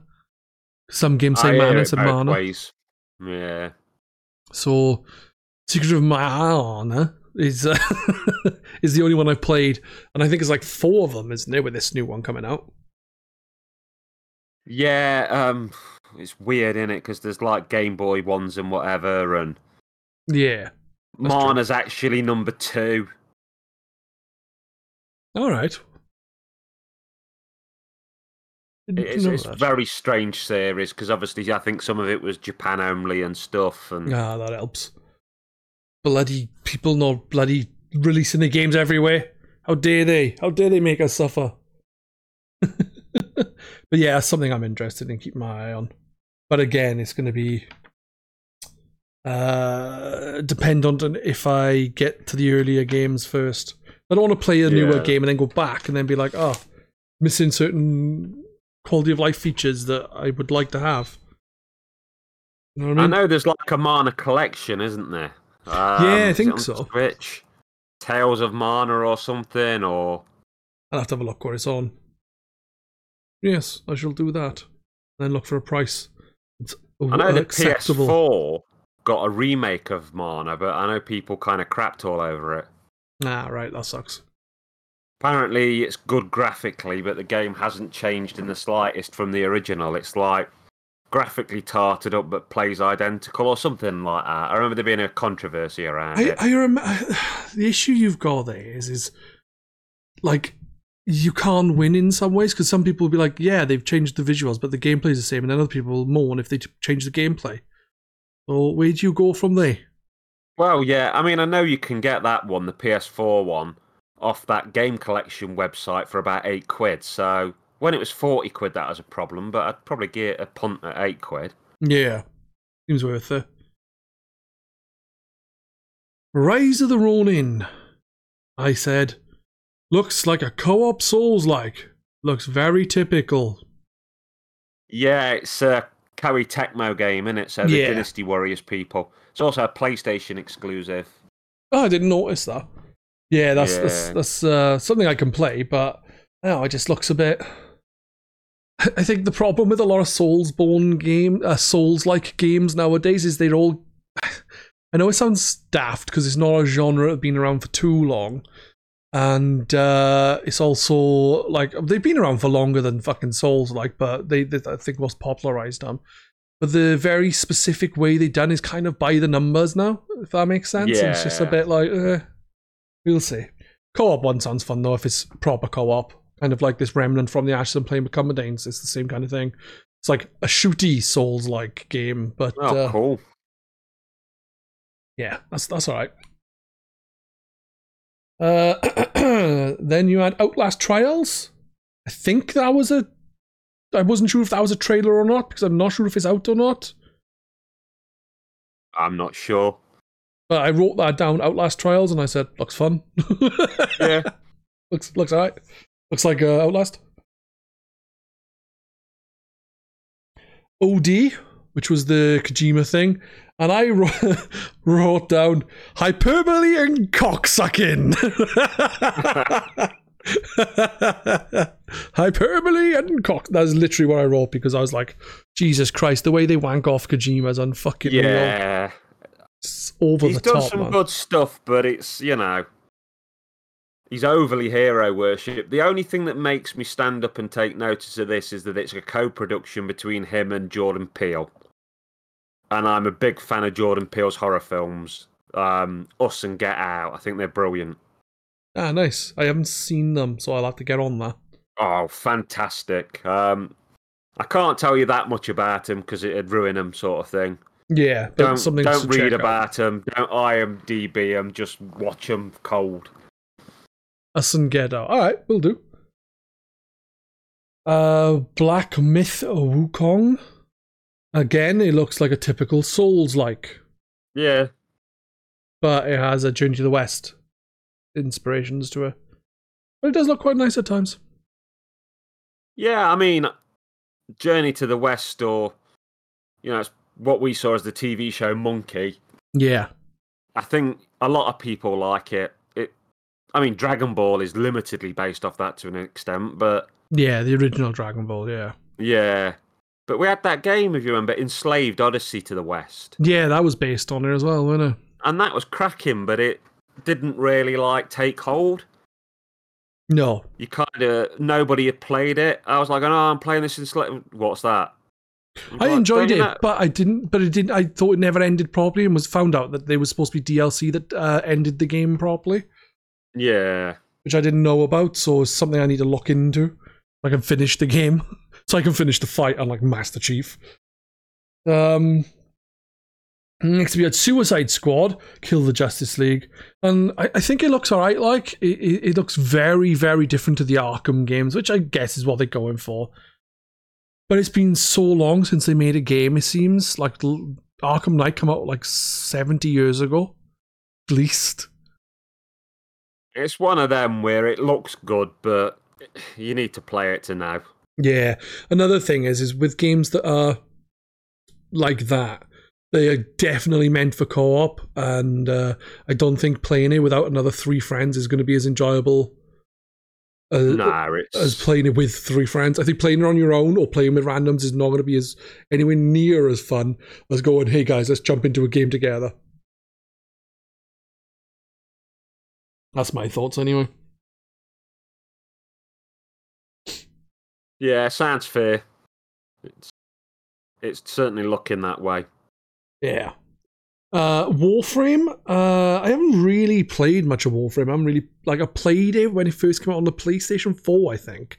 I played it for like an hour and I was like, and I left it. But it looks a lot more interesting now than it did. So maybe it actually is. I don't know. Yeah, I thought that. When it came up Warframe, I was like, oh, I tried that ages ago, it's crap. And then they started showing stuff, and I was like, oh, actually, doesn't look too bad. Doesn't. I agree. Might have to have a look into it again. Tales of Kinzara Zhao. I thought it looked pretty cool. And I think it's pronounced Zhao, Z-A-U. Yeah. I thought it looked pretty cool, and like the whole thing behind it, the story behind it is obviously like an homage to the guy's father who's working on the game. Yeah. It's good story from the heart, Looked very Metroidvania sort of thing, and it also kind of Black Panther, Hollow Knight kind of vibes to me. But that guy's speech did touch me. It's one of the few speeches where I didn't go, shut up and forward past it. You could tell he was speaking sort of from the real depths, and you're like, yeah, man, everybody's lost someone, and you can tell it was a genuine speech from him. Yeah. Yeah, I gotta agree with you there, man. Lost Records, Bloom and Rage. That's what was up next. And I can't. It didn't really show anything much. No, it's from the Life is Strange people, isn't it? And it gave me sort of Stephen King It vibes, because you saw young characters and then it said 30 years later, and I was like, is this kind of Stephen King It sort of Life is Strange game? Because if so, that could be all right. Yeah, I really, really enjoyed Life is Strange, but I haven't played Life is Strange 2, Life is Strange True Colors, and Life is Strange something else, Before the Storm and the other Life is Strange. But I need to get to them, because like I said, I really enjoyed the very first one. So there you go. The first Burka Kazan, another Souls-like.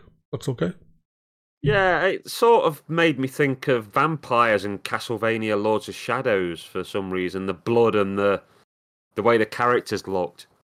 No, I didn't even think of that game. I never finished Lords of Shadow, and I like Castlevania. Then again, it wasn't really Castlevania, was it? It was more God of War. Yeah. The Castlevania skin. Pretty much. Apex X Final Fantasy VII Rebirth. Yay? Yeah, it's just another case, in it, of one of those like seasonal games going, let's get in tight with something people care about. Yeah. It's not something that I gave a shit about. Honkai Star Rail Penacony, I think it was called. And I was like, and that was my notes. Because, like, what did it show? Did it show any gameplay? I can't remember. It's just like a load of bollocks chatting, from what I remember. Yeah, it all started to go on to sort of mobile-y games at this point, didn't it? And yeah. Well, that for definite, yeah. But the next game was a game that I'm sure will be absolutely fucking amazing, right? And I guarantee you will be really, really good, because the games made by Arcane Leon are really, really good. The issue is I can never get into them, because I always feel like I need to play it a certain way, instead of playing in my own way, which is stupid with these kind of games. Is they are meant to be you play your own way. When you show, you get a certain thing for doing this and that. It's like, I want to do it that way, and then I feel like I'm missing out and screwing up. But Marvel's Blade by Arcane Leon, I can't see that being bad. No, it was a trailer that showed us absolutely nothing, really. Yeah, and it was still one of the best things in there, because it was like, fucking Blade! Yeah, I love Blade. I was a massive fan of the original Wesley Snipes film. I was a fan of the old comic books. Yeah, Blade's cool, man. Yeah. But yeah, I'm looking forward to that. I'm going to give some Arcane games a go again and just play them how I want to play them and not worry about it.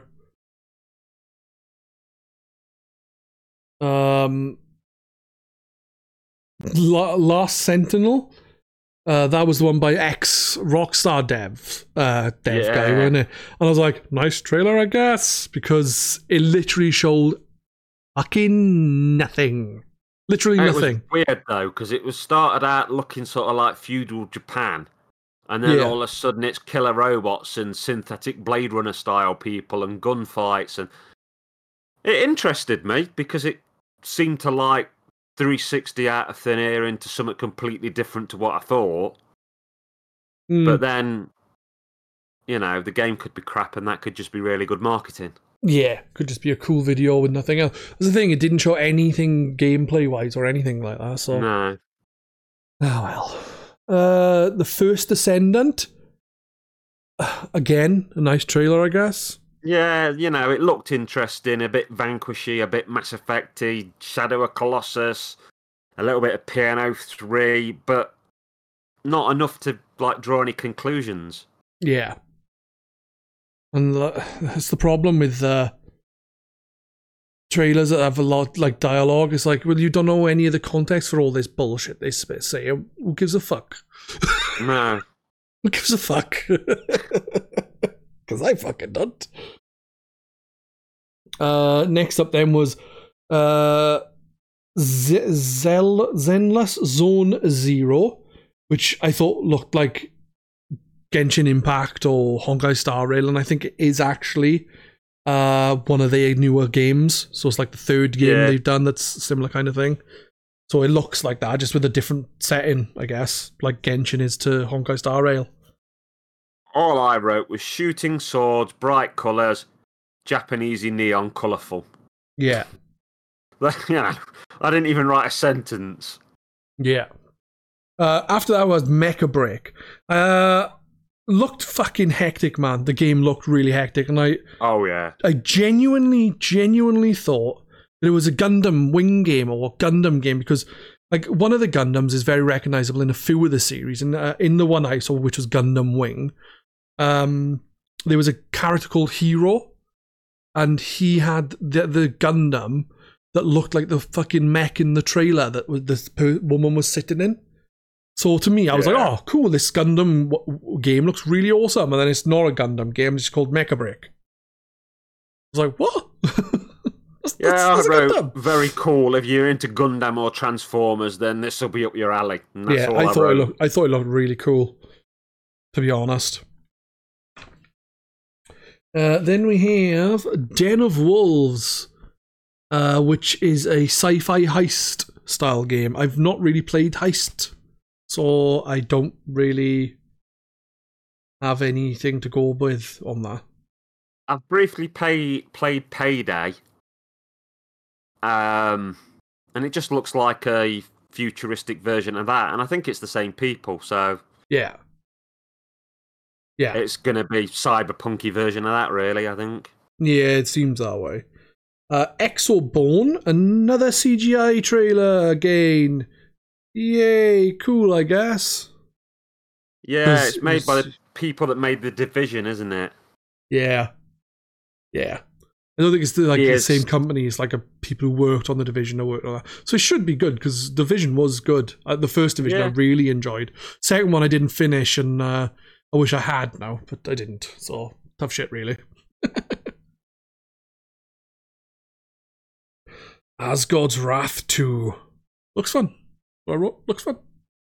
Yeah, sort of Skyrim-y, but it's a MetaQuest game, innit? And I don't own a MetaQuest, so... Tell me. I was mentioning it to the missus yesterday. I was like, I should get a MetaQuest just for some wireless VR until I get a really good setup and a nice sexy VR for the PC. And the missus is like, no. Fair enough. Fallout TV series. I saw the trailer for that during the Game Awards. That was alright looking. It looks like Fallout. Yeah. Fuck knows it's going to pan out though, because the thing is, it could be a procedural show where you got 1 or 2 episodes where your main character's doing a quest while they're on a main quest to do something, like they sometimes do. They have little, like every episode, apart from like not every episode, but a lot of the episodes could be they help someone along the way, and that's what it could be, because that's what Fallout fucking is. Unless you're evil, like you just kill everyone in fucking the wasteland. Light No Fire. Oh, it looked pretty good, but I'm a little worried after No Man's Sky. So the thing is, I think it is going to be a really groundbreaking game that moves the world of games forward, but it's probably going to come out broken as fuck and take years to get to that place. Yeah. Agreed. Because that's exactly what, No Man's Sky was, wasn't it? It was an amazing idea with some amazing implementation that came out half-arsed and then eventually got fixed into something that broke new ground. Yeah. Well, but they're a small studio, aren't they? And I think really... Yeah. No Man's Sky was something that shouldn't have been made and announced for years till after it was much more in development and stuff.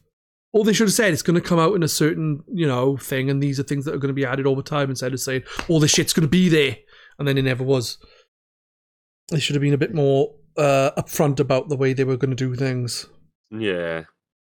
Stormgate, I thought it looked okay. That's what I've written down, but I didn't have a real big opinion on anything either way. No, same here. Echoes of the Fallen. The something Tidal is what I've written down. Echoes of the Fallen, yeah. It was the Rising Tide. That's what it is. Echoes of the Fallen, the Rising Tide. I thought, it's related to Final Fantasy VI maybe in some way, because they kept talking about Magi armor. Yeah. But it was actually Final Fantasy 16 and is set before the final battle or something. Oh, you like Final Fantasy 16? You got more. Yeah. The finals, it kind of reminded me of the Ubisoft game that came out called Hyperscape. Like it had a similar kind of look to it, but gameplay-wise it looked a bit different, and it had like really cool indestructible environments. Like you could smash down entire buildings and stuff. I always like destructible environments. It's just a neat feature.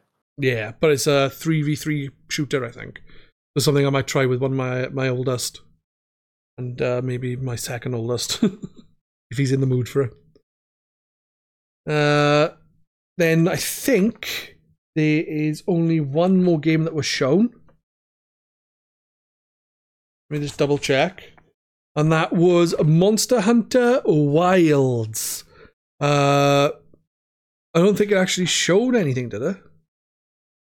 No, not really, I don't think. I think it was just a CGI trailer. And I think that's one of the big issues with things like the Game Awards and various other bollocks, is they do too many CGI trailers. I think for an initial announcement, they should do a CGI trailer like they've done. But I don't know about doing it at an event like the Game Awards, where it's like a major advertising thing. It should be before, like, get the trailer ready, the CGI trailer ready, like a couple of months before. Get it shown, say, oh, look, keep your eye out on the Game Awards for gameplay reveal or something. And then show, like, some fucking genuine shit instead of just CGI trailer that literally shows you fuck all. You know what I mean? They think it'll excite people, but it doesn't really excite me to see CGI. No, it just bugs me. And I have to admit, Monster Hunter, I've brought countless ones of them, and I've wanted to get into them, but I never have. I enjoyed the one on Wii U because I played it in co-op online with a friend or two. That was fun. I think it's a bit different. Certain games are just more suited to co-op play, I think. Yeah. And that's one of them. It's got to the point where I don't know why I buy them. Because I don't know why I buy them anymore, because I bought the last, 3 or something, and I haven't played them. They're just there, unplayed. One on Wii, one on fucking 2 on the Xbox. It's like, why am I buying them? I've tried them and just bounced off within an hour. And I'm like, well, why are you trying it again? They're good games. You need to give them more time, I think. But I also think playing them with people is a lot more enjoyable than playing them solo. So, that's my opinion anyway. Yeah. It's weird though, isn't it, to think we're watching this. Talking about this after watching it. Just at the point where E3's been announced that it's cancelled forever. Yeah, speaking of news. That used to be the Game Awards show to sort of watch. That was where things like Killer Instinct and Donkey Kong Country and that were first announced. And big deal to sort of my childhood. Yeah, definitely. I used to enjoy watching E3. Used to enjoy getting a magazine back in the day and reading what it was, or buying a magazine on for the GameCube or whatever the fuck it was at the time, and getting a little disc and like putting her in, and be like, oh, look at this cool shit, and then it all became live on the internet, and so you just watch it there instead. But it kind of died years ago, didn't it? Yeah, it's been zombified, carrying along since, dragging its corpse around. Yeah, it's unfortunate, because it's just the way the internet have gone. News is so up to date. You don't really need big events. You don't even need the fucking Game Awards. Nah. I think a lot of the Game Awards is like a celebratory circle jerk more than a show showing games, really. Yeah. Well, it's meant to be the Oscars of the gaming world, but because of the way it's done, where they have to show ads all the time, there's constant announcements, it's not really that. It's more of a advertisement. Yeah, it is, isn't it? It's like a giant ad for the games in general. Yeah, because if it was just Game Awards, it'd probably last not even half, quarter of the time. And you just get to have that kind of thing. Whereas, because of all the different, you don't have in... I don't believe you have loads of ads. Well, you would have ads, but it'd be normal TV ads during the Oscars and that, wouldn't it? It wouldn't be if if it was on the BBC, for example, it probably wouldn't have any ads. It would just be done I think they need to go the way of getting I'm not saying Ricky Gervais, but the way he did the Golden Globes. Yeah. And hosted it by taking the piss out of everyone. You need someone with a bit more fucking charisma and fucking chops, and a bit of funniness, comedian. I like when Christopher Judge, the guy that voices Kratos, was on, and he turned around and said that everyone had been taking the piss out of his long speech, but that his speech was longer than the latest Call of Duty campaign. And I thought, that's kind of true. Yeah, I haven't played the latest Call of Duty because I haven't played them for years. But I laughed at that, and some of the faces of people, some of them looked fucking were laughing, some of them looked pissed off. Oh yeah, it definitely split the room in two. Yeah, I was like, yeah, that's fucking brilliant. Yeah, that's just good fun, good crack. But that's what I'd like to see. Take the piss out of some of the games a bit and be a bit light-hearted. Yeah, it does seem a bit overly serious most of the time.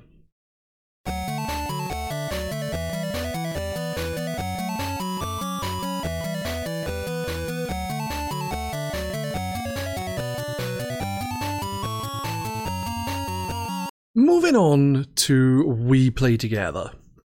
The game we played this week, as I said previously, was To the Moon, which I knew nothing about. I knew it was To the Moon, and that was about it. I knew it was a game. I didn't realize it was a point and click kind of game. That's how I played it. You can use the keyboard and mouse, or pad, I guess, but I used the mouse to just click stuff when I was able to. There were 1 or 2 bits where you couldn't. Anyway, I'm talking again off track. To the Moon is a game about a guy who's dying, and you have to give him different memories so that he dies with his memories of him going to the moon. That's basically to sum it up in the basest form. What did you think of To the Moon, dude? I think it's a really good premise. It's a great story. The fact that you play these 2 science technicians, or I suppose they're called death technicians, who use a machine to give someone another chance to live their life again from the beginning, but only in their heads. That's it's not the kind of story you hear every day from a game. No, it's not. And the weird thing is, it's a sort of old-style PC point-and-click game, but it's got graphics that sort of are more what I'd call a 16-bit RPG type of graphic. Yeah, I would agree with that completely, yeah. It's not really my sort of game, because other than the early Leisure Suit Larry games and the Discworld games, I'm not a massive point-and-click fan. Okay. But the premise did keep me going for a while. Yeah, I actually rather enjoyed it. I do like some point and clicks, especially if they got a good sense of humor. And this did have a good sense of humor, and it also had a lot of silly references to things, which I thought was great. Oh yeah, like when he has to open the portals between different memories, and he does a Hadouken and a Hulk smashing things. Yeah, and a Kamehameha, and then he's like, "You don't cock block a Kamehameha." And also, when they talk about Doctor Who, they're like, they speak about you couldn't even how did they get up the grand piano upstairs? They must have used a TARDIS, and they said, well, they couldn't use a TARDIS because it wouldn't fit through the door. And they stopped for a bit, and they said something like, oh, they could make a full episode about that. And then it goes ... They look at each other and say, yeah, I could do with watching an episode of Doctor Who where that's the premise. And I'm like, that would be pretty good, actually. But yeah, it's a lot of references of stuff.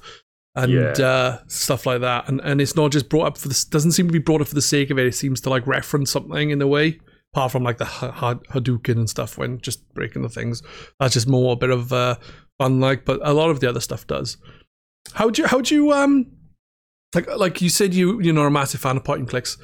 How did you find the story of the game then? Because like I said, I rather enjoyed the entire game. I like a point and click. It wasn't too taxing either with the puzzles that you had to do. They were decent enough, like. Yeah, it wasn't too hard with the games. Some of the old Leisure Suit Larrys and stuff were much harder.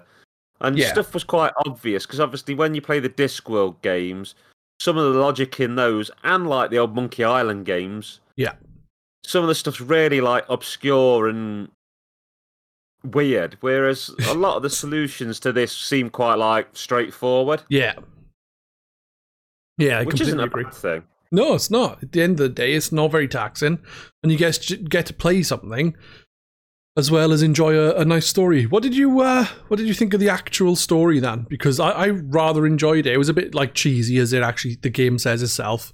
Oh, it was just a cheese fest. Quite repeated quite a few times. It says that. Yeah. But what do you think of it? Because I was thinking throughout. I was like, pretty sure that River's autistic, and it turns out she was. Yeah. It's Asperger's, I think it was at the time, but now it's just ASD, and it all comes under a spectrum. For those who are unaware, at least in the UK, I'm assuming the rest of the world as well that has autism, that uses the scale. Like I assume most places just use the ASD instead of going, you've got Asperger's, you've got autism, because they're the same thing. It's just different. I know levels, I guess. Yeah, they've gone a lot from saying Asperger's to high and low functioning autistic. Yeah. But even people don't tend to like that. It's strange, because some people will like being called high functioning autistic, and some people are. They say it's weird because you're not just high and low, it's certain things are hard or easy for certain people. Yeah. I mean, I'm sure I've mentioned this before, I'm autistic, so. Yeah. I'd personally call myself high functioning and not care, because it's like easy first hand for managing life without too much help, if you know what I mean. Mm-hmm. But some people see it as kind of an insult. But then there's a whole weird thing where you've got they call them Aspie supremacists, who are people who actually think by being highly autistic or having Asperger's, you're the next stage in evolution of mankind and you're better than normal people. Yeah, So I don't know. it's really weird. Yeah, I don't think you're better or worse with having autism. You're just you. If that makes sense. You're just a person who has a disorder that makes things a little different. It's not bad or good. It's just different. You've got a slightly different brain that deals with things in a slightly different way, which can help some people be creative and do great things, but it can also make things difficult for people. Yeah. It's something you learn to deal with, and how good or bad it is depends on the other things in your personality and how you manage it. Yeah, one of my children has autism. He was diagnosed when he was younger, so that was a good thing because it means he got help he needed for certain things. Whereas, obviously, people who weren't diagnosed till they were older have probably struggled more with certain aspects of life than they really needed to. Because if they knew when they were younger, they could have had the help they needed to deal with those things that they couldn't have dealt with as easily. But with help, they would have, and that kind of thing. But he was diagnosed as like high functioning, mid-range high functioning, which to me means not much. It just means that he has ASD and he is more capable than someone with low functioning ASD. That's all I can think of. But and I don't mean more capable than he can do things. I think he can handle certain things better. That's what I mean by that. But that's the same as I'd sort of say. It's how easily you can sort of work your way through life, and people tend to think I'm eccentric, not autistic, and I'm quite happy with that. If people think that and they just and they're all right with it, you just whatever. You tell people you really know, but yeah, there have been times where we've had to tell like strangers and stuff because my son is like, he literally has no filter, and some of the stuff you've said to people, I'm like, I'm really sorry. He's got ASD. He has no real filter, and even then, it's like I shouldn't really be making excuses for him because it's the way he is. But at the same time, when he's offending people, it's kind of like he needs to not to do that. Yeah. But he doesn't care the amount of arguments he's had with teachers and in school. Like he'll there's been times where the teacher have come out and said this have happened in school, and he will turn around and say, "You're lying. That didn't happen. This is what happened." And he'll say it to their face, like, "You're a liar." And it's like, whoa, calm down. Yeah, that's pretty familiar for me. I was doing that back in my day, but obviously without knowing why. But I do find quite a few people that are autistic have a massive sense of the truth, and you do get really wound up when you think people are lying, or if someone accuses you of doing something and you haven't done it, you do get really like, I suppose aggressive is the wrong word, but invested and like, I haven't. Yeah, I get you. I get that. I completely understand. Well, I understand what you're saying from an outside perspective. Yeah. But, so do you think the portrayal was any good then? Yeah, I mean, the whole thing with... like, obviously, I want to say in advance now, but I'm not saying that you speak on behalf of everyone with autism. No. I mean, that's the difficult thing. You want to give your opinion, you've got the issue in question, but obviously you're not a spokesperson for everyone with it, because it is a spectrum, and everyone's got a different opinion. Yeah. But something I did note is they keep going about, is it Anya or whatever at the start? Because the game's a little bit backwards, isn't it? Because obviously you start at the end of his life and you're working backwards. Yeah. So you're learning the answers to things before you've learnt the question almost. Yeah. And they keep going on about that Anya. And you're like, well, who is she? And it turns out that she's a lighthouse. Yeah. And River's obsessed with the lighthouse. And there is a sort of autistic trait to humanize things. Yeah. Lots of autistic people will have like teddy bears and treat them really, really as if they're real. Yeah. And I've done that to some extent because you've seen where I've got the things with that Dwayne Raccoon. And I know he's not real, but it's very easy for me to fake him being real and attribute him more personality than he's really got. Yeah. And I've always been, when I used to work with children, I've always been very, used puppets a lot. And I really get a stupid level of motivation into it. Like, it's a monkey, but he's got an entire backstory and name and... Nothing wrong with that, man. Yeah. But, obviously, it's going to be different for different people, but, I enjoyed that aspect because it did kind of show that, with her, with River, it showed that, yeah, she has autism. Yeah, she has her eccentricities, but she does, love the guy and so on. And,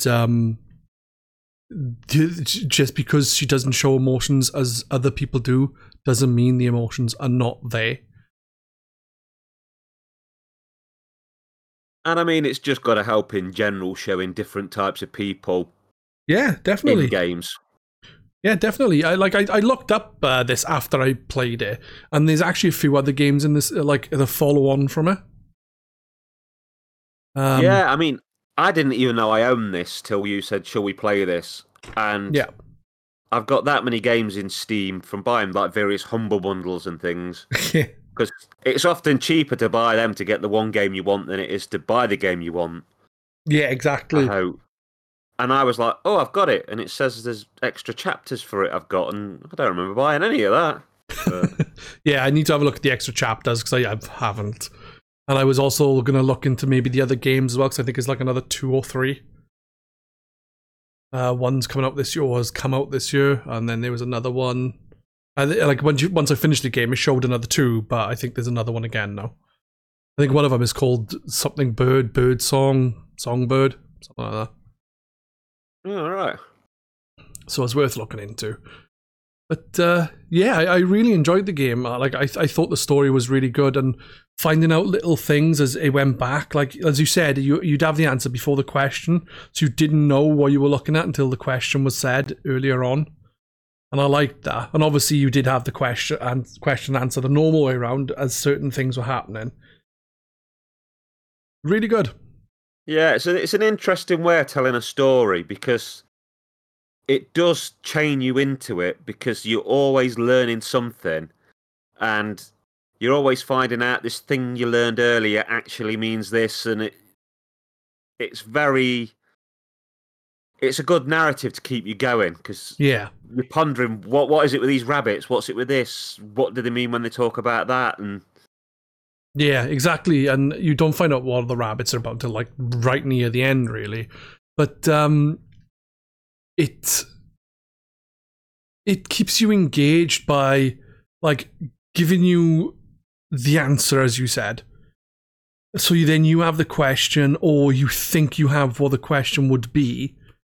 So you play in Jeopardy and you say, what is a moon? And the answer will be something fucking completely different. You're like, oh my god, I didn't think that would turn out that way. The reason that they're in that situation or in that specific spot is because of what happened previously, because I expected something different to happen. Yeah, I mean, I think the story in it's so good, you could obviously make a made for Amazon or Netflix TV show out of it. Yeah. I would agree with that. I think it's really well done as well.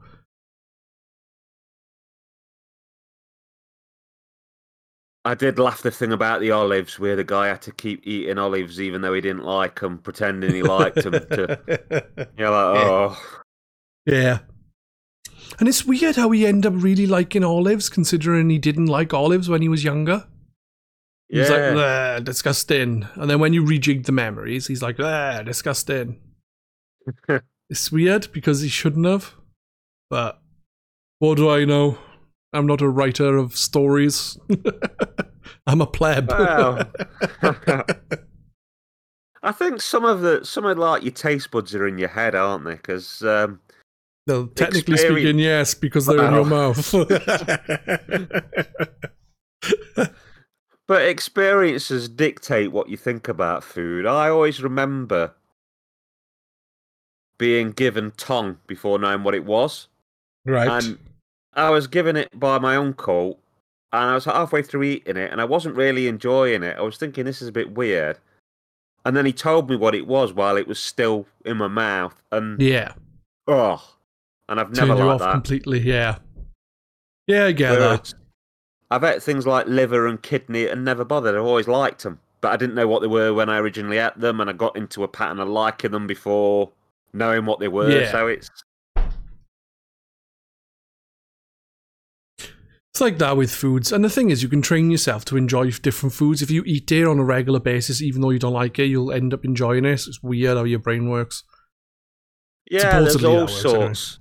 There's all sorts I'll eat now that I didn't used to. I mean, I'll eat olives. I'm not wild for them, but it used to be if they were on a pizza, don't pass at me. But now I'll eat them. I'll eat them on their own, even if it's, on top of a salad or something. They're not something I'd run out and buy, but they've gone from a won't touch to a, all right. Yeah, I'm still in the won't touch phase with olives. Disgusting little things. But yeah, before we end, would you like to say anything else upon the game? No, just that I think if you want to play something with a story that's different from the norm, it's worth it. If you're into point and clicks, you'll probably get more out of it than I will. But to say they're not a type of game I play much anymore, and it still hooked me quite well, bravo to them. They did a good job with it. Yeah. I would agree. It's a very enjoyable game. The story is actually very intriguing. Yes, it is a bit of a cheese fest, as said in the game, but it's really enjoyable and a lot of fun. And there's some funny stuff in there as well as like the emotional side of things and the serious side of things. There's genuine comedy in there, in my opinion anyway, which is obvious because it's me saying it. But yeah, I think if you've got access to it or you're getting a bundle, definitely give it a try. It's worth a go. Right, before we go, is there anything you would like to plug, Kerr? Just obviously my YouTube channel, which Kerr9000, there's Doctor Who, horror, all sorts on there. And I just say I'm working on a big special that will, fingers crossed, go up like 11 o'clock New Year's Eve-ish. So, fingers crossed I can get some people watching that, because it's a heck of an effort. Yeah. For those wondering what it is, it's actually a striptease.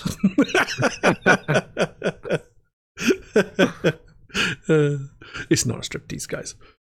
Well, it might be. I don't know what's in there. So look back at the year we've had, mostly with comedy and some shitting on the government and the royals, really, is probably the best way. If you like the royal family, don't watch it. That's probably the safest warning. Fair enough. So most of the people in the UK will watch it. Select few won't. That is going to be us then. Thank you for everyone who's tuned in. We'll be back in approximately a fortnight because this is running late. I shall be back on the Wednesday as normal. And next week, there'll be a Pugsley Crew reviews. I'm not sure what the film is. I have asked someone to join, but they were unavailable. So we'll have to look at something else. I will let Kerr know as soon as I know, because Kerr tends to be there, as I said earlier in the podcast. But yeah, take care and have a good one, everyone. Bye-bye. Bye.